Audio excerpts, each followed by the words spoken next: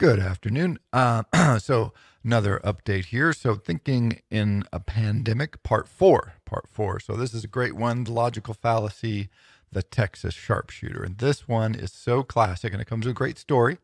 So I always like a fallacy that has a great story behind it, but it makes it easy to understand and recognize this fallacy.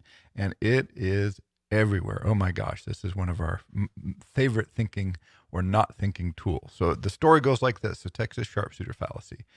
An insurance salesman is driving around in rural Texas, and he drives up to a farm, and he looks over and he sees on the barn side of a barn, he sees a target, and in the middle of the target, there's three bullet holes, and he thinks to himself, "Wow, somebody's, a really good shot. I mean, somebody's a sharpshooter over here. That's an incredibly impressive set of shooting." And so he goes up to the door and knocks on the door, and the farmer comes to the door and he says, "Hi, I'm a insurance salesman, but really I'm mostly interested. Are you the guy that, is doing that shooting?" And the farmer says, "Oh, absolutely, that's me." He says, "If you like, I can show you how to do that." And the insurance salesman's like, "Really? Because I'd love to learn to do them, and that is some impressive shooting."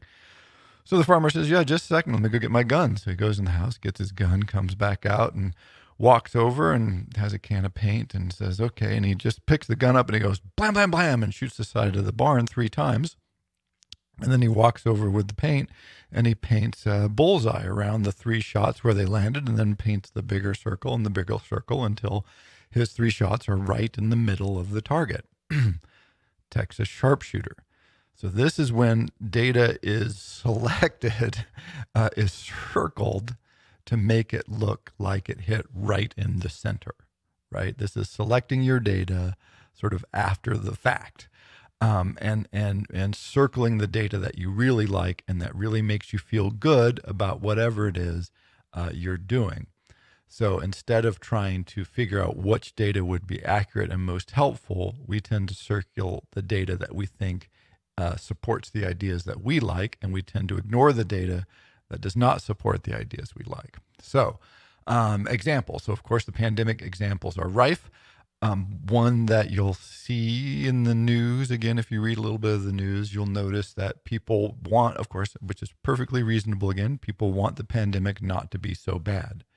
So they've, many of these arguments I've heard around say, hey, look, yes, right now there's so many cases and so many deaths, but we know there's a lot of people who have the virus who have not been tested.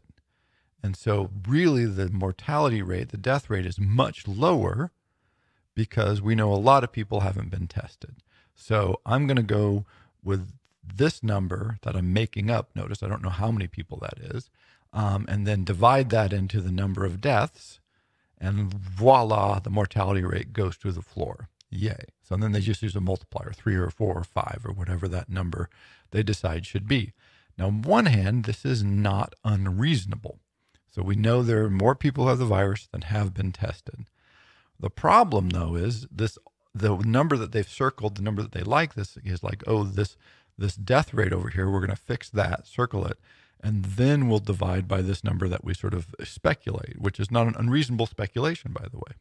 The problem is the number that they circled, the one that they like, also is an unknown. So while we have a certain number of people who have died, and they've said that number are people who have the coronavirus, certainly, just like there's more people who have the virus than we know, there's more people who have died of coronavirus than we know. Because, people get an infection, people have had other problems, and they haven't been tested. And so they just say, well, they died of pneumonia. But where did that pneumonia come from? Well, we don't know. Right. And so I'm not criticizing, by the way, testing is ramping up. But you can't choose one number and say, oh, that number is fixed, and this other number, which we don't like. So we'll get rid of the one we don't like, and we'll circle the one we like, and then we'll change the math, and voila. So yes, absolutely more people have the virus than have been tested. But this also means that more people have died of the virus who have not been tested. It's you can't just change one of those numbers. That's essentially cheating. But so what the true mortality rate is, we don't know right now. I mean, we have the best guess and estimates that are people doing. And it is reasonable to try and make these guesses and estimates, but it is not reasonable to circle one number, decide that number is good, circle the other number and say we don't like that number, right? So this is the Texas sharpshooter fallacy, this continuing desire to choose one data point or a couple of data points that we like and ignore exclude all of the items that we do not like. And it's again so difficult to avoid this error, because you really have to be careful. Numbers are so dangerous in this sense, because we go, what is the best possible data? That's not a question we tend to ask. We tend to ask what's available, what can I find, what's useful to me, what supports, most importantly, what supports my ideas. So if my ideas are that everyone's going to die, then I can choose numbers one way. If this is not a big deal, there's nothing to worry about, then I can choose the numbers another way. But if you're really trying to think about this, the question, and it is a difficult question, by the way, which is I think why we avoid this, is to say, what data do I need and how do I understand it in a meaningful sense? And by the way, this is not an easy problem. I mean, how do you think through testing rates versus likely presence of the disease rates in the population versus, mortality rates versus where do we see this going in the future? I mean, all of this is really, for instance, even if you think of testing rates, how accurate are the tests? These tends apparently is quite variable. So we're getting test results. We're getting more test results, not as many as scientists would like. But how accurate are the test results that we are getting? This is also trying to improve the quality of the tests that we're actually getting the feedback from. So, for instance, if it's the tests are throwing up a lot of false negatives, which is to say people who are tested who have the COVID-19 who are coming back as negative, as not having it, well, in the situation, even a few 5% false negative rate would be, that would change things considerably. Same thing on the false positive rate, so the numbers are squishy, and trying to think about the best way to understand them is difficult. A related problem here, although it's not officially, this is not actually a fallacy, at least as far as I know. I don't know like a name for it, but you see it when people try to think about numbers. Consistently, what we tend to do is we say, okay, I'm going to freeze the universe. Every variable in the universe is going to be frozen where it is, and I'm going to just alter this one. And then I'll track what I think the outcome will be against a fixed universe. Now, of course, this tendency comes from science, because in scientific experiments, what they try to do is control as carefully as they can for all possible variables, so they can understand and study one or the interaction of one or two as best as they possibly can. Because once you get a couple of variables feeding back into each other, the complexity just becomes essentially untrackable. Quantum computing, please come forward soon. This is the problem for this. And so when we do this in our minds, what we tend to say is, we're going to fix. I go, okay. I'm going to make more money in the future. So I'm going to fix everything else. So my expenses are whatever, I don't know, pick a number, $5,000 a month. Wow, good for you. You have a lot of expenses. But, so you have a certain amount of expenses, say $5,000 a month. And I go, but next year I'm going to make $6,000 a month. And man, I'm going to be so much more wealthy than I am this year. People think this all the time. If you look at what people do behaviorally, though, is they alter their expenses relative to their income. And so what in our minds we fix expenses often, in fact, almost invariably, rise or fall to income expectations. Not necessarily to income, by the way. It does to that too, of course, but to income expectations.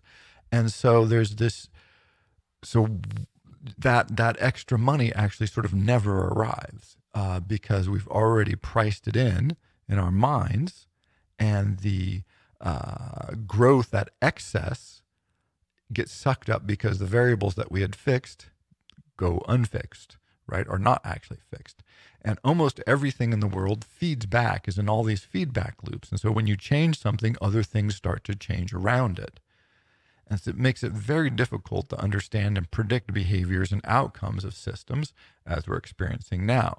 But we're in the middle of a great example of this is the pandemic gives you an example. The one of the doctors, the epidemiologist who's really key with the British government, has come out and said he's revised his forecast down. And so now people are going, oh, so it's not going to be as horrible as you said. And, you can sort of see the kinds of attacks that are being leveled against this gentleman. And he had to actually come out and clarify. He's like, look, no, the reason it's not going to be as bad now, he says this may change as I projected it might be, is because we've done all this social isolation. We've shut down England, right? Boom. And he says, so hopefully if this projection go out, it's not going to be as bad as it would have been by projections if we had done nothing. But so there's a feedback loop. Doing things influences the outcome. And so if we do a bunch of things and the outcome is not terrible, people will then say, well, it wasn't terrible, or it wasn't as bad as you said it was going to be. And it's like, right, that's the feedback loop, right? That's why you do those things, is so it's not that terrible. But again, we have this. By the way, this is tracked very carefully. Lots of studies done on this. We basically can't track more than one variable at a time, and so mentally, we almost always fix every other variable. It's really difficult. People with training who do this a lot can track a couple, but no more than maybe two. And so everything else you just have to do on paper or on computer. Otherwise, you can't project it. You can't intuit statistical interactions and these kinds of modelings essentially at all, which makes sense, right? We didn't evolve in those kinds of environments. And so when people look at it, they go, oh, well, you said it was going to be this number. Now that number is lower. And so you were wrong. It's like, because the feedback loop is kicking in. That's the idea, was to not have that higher number, but let's get this lower number. And so, but again, we struggle with this kind of dynamic system. And then, of course, if we change behavior again, that will feed back into the system. And so it goes. And, the classic example of this that we've all lived through recently is the runs on toilet paper, which is always the example that psychologists and planners use. Is they say, look, the U.S. has always been able to produce enough toilet paper. There is no reason to expect we won't be able to produce enough toilet paper. So there is no shortage of toilet paper. However, once people started thinking there might be a shortage of toilet paper, they started projecting that out. And they said, well, I don't think I'm worried about it, but if I decide that somebody else is worried about it, then I'd better go and buy toilet paper. This is the variable I can control. And so then all of these purchases are basically pulled into the present because everybody's worried about the dynamic behavior of other people. And so this creates a shortage that is, in fact, does not exist. And so that kind of dynamic behavior and feedback loop, it can be quite powerful, sufficiently powerful that a country that's never shown a real tendency to be short on toilet paper can suddenly begin to run out of toilet paper. But it's not it's because this system is dynamic, because the psychology kicks in. And it's hard to, if you have two or three of those variables working, to figure out what all of this means. So as we're thinking about the pandemic, keep this in mind. One, Texas sharpshooter. We have to be really careful of the data we choose to highlight. And when there's a lot of data, you always have to highlight some. How are we using it? How are we thinking about it? How is it being presented to us? That we're not just circling the ones we like or the ones we dislike, depending on what kind of case we're trying to make. And two, that when you're in a complex multivariable scenario, which we are, the world multivariable, trying to fix the universe, freeze it, and then just vary one thing is almost always gives bad results. And it's understandable because we want to reduce complexity. But when you have systems that feed back into each other, a dynamic world, a world where we have plenty of toilet paper until people decide we might not, and then we don't, right? That fear feedback loop leads into that. That sort of actual dynamic, interactive, real time experiences is what's happening now. And so it will be fascinating as we go forward. Of course, in a year, 2 years, when we can look back and look at the data, we'll go, oh, it'll be much interesting. I think I can't wait. I'm actually, excited to see which of these projections was most accurate. What were the models that did give the best assumptions and give the clearest guidance? But it's going to take a while to figure that out. So until then, till we can look back and know, just be careful with that thinking and try to be as clear as possible. Thank you.